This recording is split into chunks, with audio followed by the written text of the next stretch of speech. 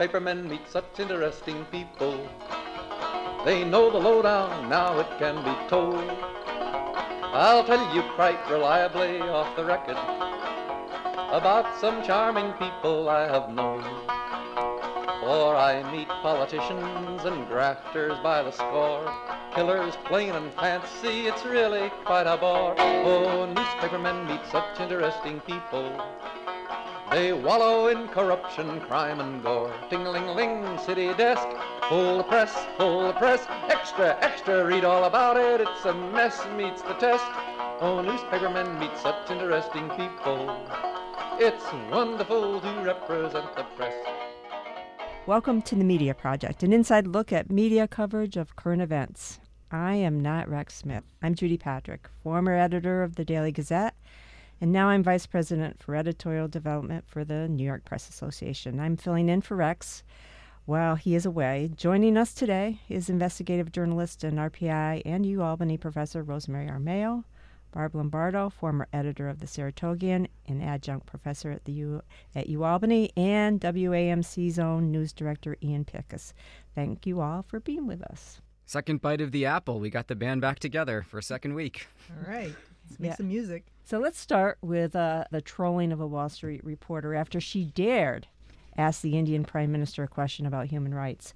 Reporter Sabrina Siddiqui has come under a barrage of attacks on social media since she asked Prime Minister Narendra Modi a question about human rights during his state visit last week. The harassment has included threats, slurs, and baseless accusations that Siddiqui asked the question out of political bias.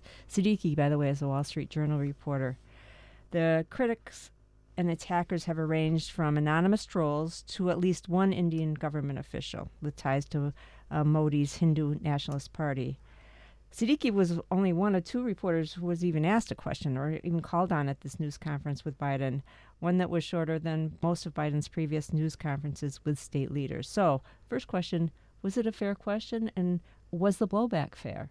Oh, it's a great question, and one that we being journalists of the world, don't frequently have a chance to ask Modi, who avoids the press. But I am not a fan of the White House press corps, have never been, but I do like the idea that when heads of state get together, they'll hold a joint conference and reporters from all sides get a chance to ask. It's frequently big news. You'll remember in Helsinki during the Trump-Putin confrontation, when a question about national security resulted in the shocking admission by Trump that he believed Putin rather than his own national security people. And then there was the famous one in Baghdad back in 2008 when George W. Bush was speaking soon after our occupation, and an Arab journalist threw a shoe, which is a big insult, threw a shoe at Bush. So I love the fact that they have to expose themselves. They would be called cowards and probably would lose the chance to speak at all with our leader if they didn't do this. And Modi saw it as an ambush, a completely legitimate question that any leader in the world should expect. He gave actually a nothing answer. Oh, democracy's in our blood, it's in our spirit. Oh yeah, we're just great. And then turned on the forces of the trolls in his own government. I applaud the Wall Street Journal for defending the reporter as well and keep on asking the hard questions. One of the challenges of asking a hard question at that kind of news conference is just the format. You really get to ask one question, even if it's a wordy question. You're not able to provide specifics. You're not able to follow up. So it puts an issue out there, which I do applaud her for putting that issue out there. And his answer was totally expected to say, well, what do you mean? We're a democracy. When what are you talking about? And taking her down for asking a question. But in the world of journalism questions, it was an okay starter, but it really fell short of where she didn't cite reports that our own State Department has done and that other organizations have done to say specifically this had to do with discrimination and attacks against Muslims. And I think it would have been a better question if she could have thrown in some specifics into her question as opposed to what are you going to do about fairness? Yeah, good point. But that's a weakness with the whole system. So the fact that she even got a question in was pretty good. There's a format to these things when there's a high-level state visit, and it is a couple of questions, and typically there are one or two that are going to be uncomfortable. It's interesting to me because we know President Biden has done fewer press conferences than most of his predecessors in the modern time, so this is a rare chance to actually get him up there, too, for a White House press conference. And, as a reporter, you're put in a tough situation there. Because the whole world, or at least those who are paying attention to these superpowers, is watching, and you only have one shot to do it, and you're trying to serve as potentially a counterbalance on a state visit that's not going to address this particular issue while the U.S. and India talk about their future together. So I have a lot of empathy for being in that situation, and then the blowback that the reporter faces. That's a tough job. I initially thought that, reporters have to be tough. They're going to be criticized. We're making too much of this. But then I took a harder look at exactly what was happening to her, and it was personal. It was vile. It was racist. It was at a level that encouraged violence against her. It revealed personal details about her life, her family, that really was uncalled for. And as people who run news organizations, you have to worry about, we encourage our reporters, our journalists to get out there and develop a personal brand, but it comes back at them when they come under attack, and it can be very dangerous. Can I just point out, though, that it isn't Modi who is the only offender of this. Our own Donald Trump regularly, and even recently with Caitlin Collins, called them names himself in person, much less encourage his followers to do the same, to troll them online. Journalists are much more subjected to that kind of harassment than male journalists. Do we encourage people to develop these personal brands and get out there and let us know that they're hiking or they've got a dog, and when indeed the trolls will come at them? I think of something that's in my colleague Sarah LeDuc's bio online, which says, a version of me is on the radio. And I think that's kind of best practice for people. And, hopefully you never find yourself in a situation like this as a local reporter, but it does happen. I mean, we've all had those creepy calls or those emails about specific details in your life when they don't like a story, somebody thinks that you've been unfair to them. I think it's a terrible side effect of our new access model that we've established on social media, where you're absolutely right, Judy. You want the clicks. You want to have the brand. You want to have people listen to what you're saying. The downside of that is that's everybody. Everybody can access you now. You should hear some of the things that happen on the WAMC listener comment line that we don't play on the radio. I mean, it gets scary sometimes. And that's the WAMC crowd. Wow. It's a reminder that moderation of these sites is totally necessary. That to try to run a blog, a vlog, anything, a podcast with comments that is not moderated it's just not doable. You get and this goes back to, I can remember in Cleveland at the Plain Dealer, a print newspaper in the 1980s, getting the most racist, ugly, horrifying letters when you wrote about issues of equality and justice. So it just goes with the territory. I think all of this is a reminder that there's a certain amount of courage and bravery involved in journalism. It's not just a regular office job. Hey, let's move on to one of our favorite topics. That's cable news. We love to talk about that. And this time, the issue is, did the cable news networks drop the ball on the Russian insurrection? As the private mercenary group loyal to Yevgeny Prigozhin started to head to Moscow, and what I viewed as an astounding insurrection, news of what was happening was hard to find. This happened about midday Friday, our time, and all through the afternoon into the evening, it was nearly impossible to find out what was happening. I was only alerted by a couple of I follow Susan Glasser of The New Yorker, and she was saying, where's the news about this? The cable news was still stuck on the submersible. They were still stuck on Hunter Biden.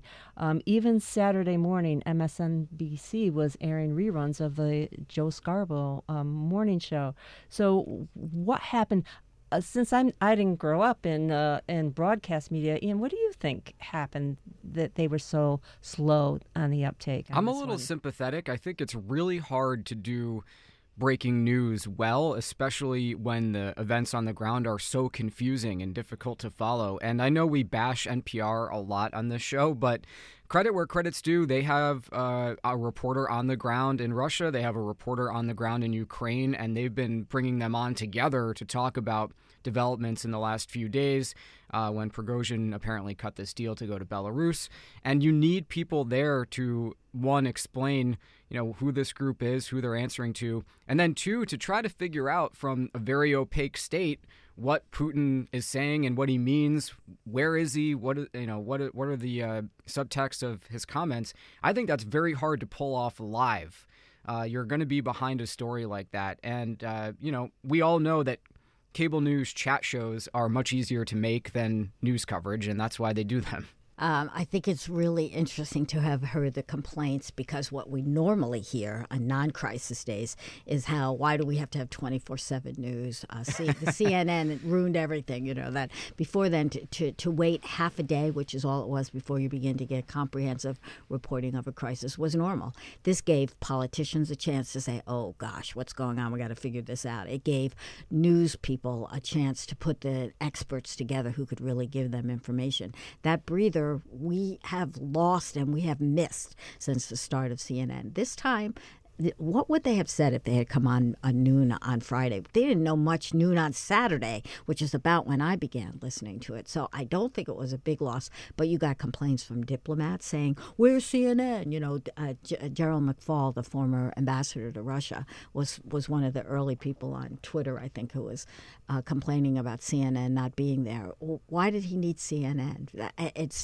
We do need it. We have really changed our habits. We want instantaneous, complete coverage.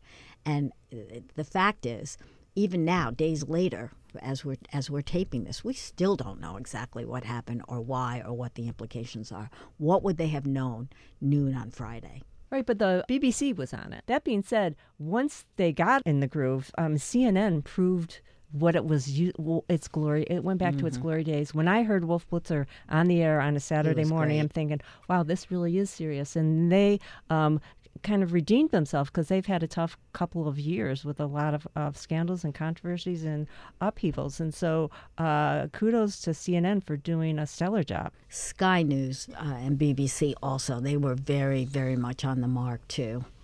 And the one medium that used to be really great at breaking news, Twitter, was okay, but not what it used to be, and it was hard to sort truth from fiction. Do they have any news staff anymore? Any staff at all anymore? Just Elon. Isn't he running the whole thing? Oh, and the new director he appointed, I forgot her name already. Right. Oh, yeah. Nobody's moderating that anymore. Yeah. It is a junkyard at times. And in this case, there were glimpses of the truth, and you had to rely on whoever was tweeting. And now they don't even have blue check marks, usually as a badge of honor. So Twitter failed, I think, on this one as well. 100%. I mean, you just can't use it the way you did 2 years ago in a situation like this. I think those days are over. You can't fix it. Yeah, you remember Twitter was the first place that we found anything about the raid on bin Laden's compound in Pakistan. And around that same time, the Arab Spring happened on Twitter. And 2011. That probably can't happen on that platform again. No, I think you're right. It's still pretty good for finding out why there's traffic backed up in your area if somebody's still going to Twitter. But beyond the region, beyond that, you don't see anything. Here's a topic, a newspaper topic, and then whether or not print is dead, which we've discussed at length. And can we still call them dailies? Many of the daily newspapers owned by Lee Enterprises, which owns 77 newspapers across the country, are cutting their print schedule to just 3 days a week. And they're also ending traditional delivery. That's not by newspaper boys anymore, but by carriers that drive cars. They're going instead to the U.S. Postal Service. This is all happening in July. It's happening to most of the dailies in the Lee Enterprises fold. Some of the bigger dailies are still sticking with 7-day coverage. But was this inevitable? And seriously, can we still call them dailies? Well, they're going to want to label themselves as dailies because they're promising that they're going to have online coverage every day. It's hard not to be skeptical about what kind of coverage that's going to be because these are almost always accompanied by a decrease in staff. So you have fewer people producing content than you did before, no matter what. Right, you do this, you cut print to save money on paper, to save money on press runs, and to save money on content. You don't produce quite as much stuff that way, and they're doing it at a time when they're facing declining revenues. But our position, when I worked at the Daily Gazette, was that reading a print newspaper was a habit, a daily habit. You wanted to encourage it, and you didn't want to break the habit. And I think for a lot of newspaper readers, they would be breaking their habit. You know, you're all veterans of this world, but I would just say, as somebody who does read a print newspaper, doing a robust 7-day-a-week, 24/7 news website, social media, podcast platform, whatever, that's a lot harder than putting out a daily print product for a set number of pages that has a deadline and gets printed at a certain time. So my worry would be, if you're dropping down to 3 days, are you sacrificing so much of, I mean, they wouldn't be doing it if things were going well, obviously. It's much more difficult to become that online source around the clock than it is to put that paper out. And obviously that's not going to happen in 77 markets. The truth is that this is all the pattern that we've seen for the last 15 years. It isn't just that they're cutting back editions. It isn't just that they're removing paper. They're going to cut staff. They're going to get cheaper and cheaper and lousier reporters, and the report is going to cover. It is not doing more with less or any of the other empty advertising things. This is the death of newspapers. We're not reading them anymore. And I actually am more upset about the loss of a monthly. National Geographic. We had stacks of them in our. I'm sorry that I gave away a whole bunch of them now. After 130 years, that publication is going away. The thing they did that was so remarkable was pay writers and photographers enough money so they could spend like a year researching a project in a remote place. And that's going to all end. And now they're going to contract out work. They'll hire freelancers who will not put that time and effort in. What was the line in the Washington Post story about how National Geographic is going to go forward? It stuck out to me, if I can find it here. They are going to use a series of editors and freelancers to kind of patch things together. National Geographic? I know. I'm one of those people who thinks National Geographic is great but never buys it. Right. So I have no one but myself and everyone else to blame. And yet they had well over 1 million subscribers in the United States and millions others around the world. But at the height, they had 12 million. 12 million, That's yes. hard to imagine anymore for a print product. Yeah, absolutely. Right. This involves 19 editorial staffers who are losing their jobs. They're going to keep some editors. And they're going to go with freelancers. And the question, they go with freelancers because you don't have to pay them benefits at all. I don't know if they still had a pension or not. Freelancers probably will get paid, could be $1,000, $2,000, $3,000. But does it compensate them for the amount of time that the stories would take? And the other thing that the magazine's not going to be sold on newsstands anymore. I think it will be printed and distributed, and there'll be, of course, your digital version. And then there's Nat Geo, which is doing high quality video. But the magazine also curtailed their photo contract, which allowed photographers to go out and wander, the Sahara or wander the world and take those great photos. And so a lot of papers, we've all used freelancers over the time, but it's been to supplement. But I can understand this switch to freelance writers. That kind of makes sense. But how much time are they going to be able to spend on a story? Maybe sometimes they were in the field longer than they had to be because they could be. Maybe you could do a story in 3 months instead of 5 months.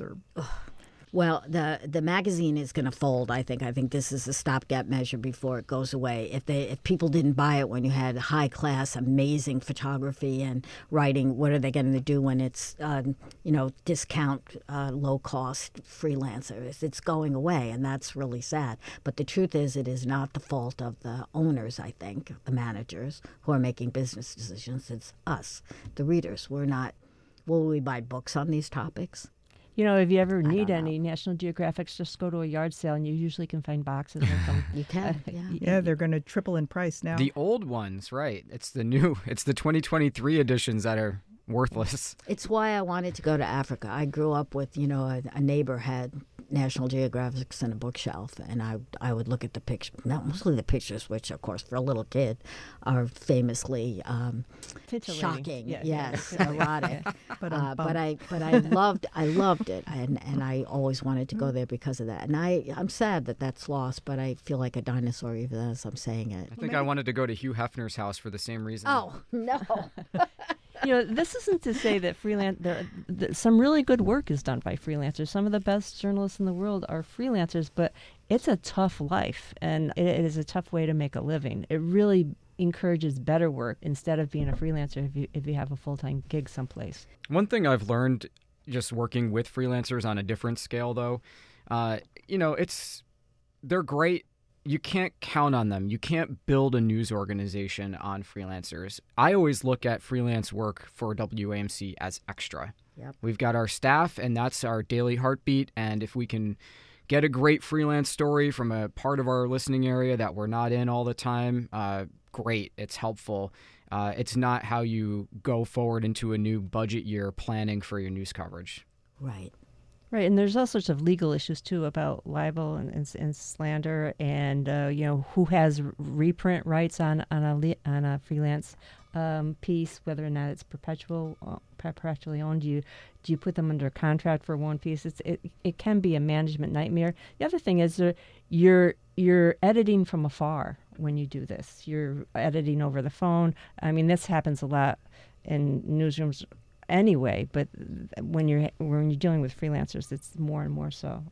You're not getting the discussion about, well, why don't you take this story in this direction, or why don't we do that story? So National Geographic, as are many magazines, are going to be missing this. And when you're vetting freelancers, not that much different than when you're vetting your own staff, but when you're vetting freelancers, you're depending on them to know what the heck they're doing and know what they're writing about. And the editors are often not going to be well versed in the topics that they're editing, so they might be okay as editing for the story content and the word usage and that, but do they know enough to question what they are reading? Not a single one of my RPI students in my last class had a subscription to a magazine or had read one in the last month. Moving on, so let's talk about college newspapers. There are hundreds of them across the country. There's even high school newspapers, but particularly the Penn State's Daily Collegian. It's 136 years old, and it's facing this financial disaster ahead because they're going to lose all their university funding by the 24-25 academic year. The university's Board of Trustees will vote on this funding slash in July. The Daily Collegian is independent, it says, from the university, but it does get more than half of its budget. Not independent. You're not independent. They get from $475,000 to $200,000 a year from the college to help them run the paper. The university is proposing no funding for the student-run newspapers in 24-25.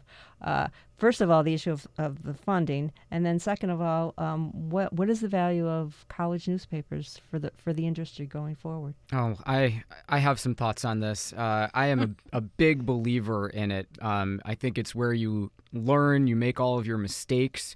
You learn from your mistakes, you try things out, you figure out how to actually do this work. I think they're really important. They're underutilized at the University at Albany, where some of us teach. The student paper has been a resource that is not used by enough undergraduate students who say they want to go into the field. It's there for your limited amount of time that you're a college student. There are only so many issues, and every one that goes by without your byline in it is a missed opportunity, in my opinion. Now, as to the funding, having worked at the student paper that did not get any money from the school when it ran out of money, this is a very tough issue that papers, not just at Penn State, are dealing with. What does it mean to stay open? The paper that I came up on is not in print anymore, although it is online.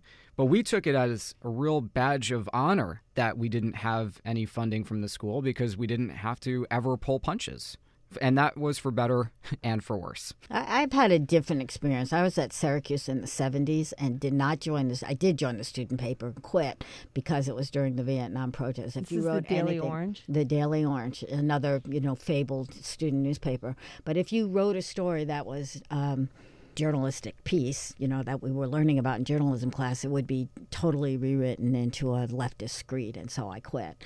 And then at the Albany, UAlbany, the paper there is execrable, and the independence that you all value so much, you don't even want like copy editors, like free teachers willing to read your copy for spelling errors, and it was horrible and not useful for clips and not a good experience. And the business now is such that prospective journalism students should be working for community newspapers, working under real editors who will hold them to account and raise their standards. I would agree with you if some of the community newspapers were actually equipped to train. The Gazette is an example of a paper where it would be a good place for students to be working. In the Times Union. The Times Union, so Spotlight. I don't know that the Times Union is even taking interns these days. I know the Gazette definitely. The Gazette has been, and it's been wonderful for some of my students from UAlbany. There are legal issues and money issues. They don't want to pay interns, but slavery is sort of illegal. So how do you get interns? Yeah, my old newspaper, when they don't have a location for people to have camaraderie, everybody is working remotely. I don't think it's the learning experience. That said, I think that UAlbany, the difference between the UAlbany paper, where there's a small cadre, very small cadre of students who are interested in doing this, as opposed to a place like Syracuse or Penn State, where the culture is totally different, as is the budget. 120 students involved in the school paper in Penn State. Well, I hate to cut you off, but that's all the time we have. The show should be an hour. Yes, indeed. We're cutting back our print run. Our yak run. Thanks to Rosemary, Barbara, and Ian. Thanks also to our producer this week, Jody Cowan. I'm Judy Patrick. Thanks for joining us. We'll see you next week on The Media Project. The Media Project is a national production of WAMC Northeast Public Radio. This week's projectors include former editor of the Daily Gazette and vice president for editorial development for the New York State Press Association, Judy Patrick; Rosemary Armao, investigative journalist and RPI and UAlbany professor; Barbara Lombardo, former editor of the Saratogian and adjunct professor at the University at Albany; and WAMC news director Ian Pickus. You can listen to the Media Project anytime at WAMCpodcast.org or anywhere you get your podcasts. I'm your producer, Jody Cowan. Thanks for listening. Interesting people. Let's give 3 cheers for freedom of the press.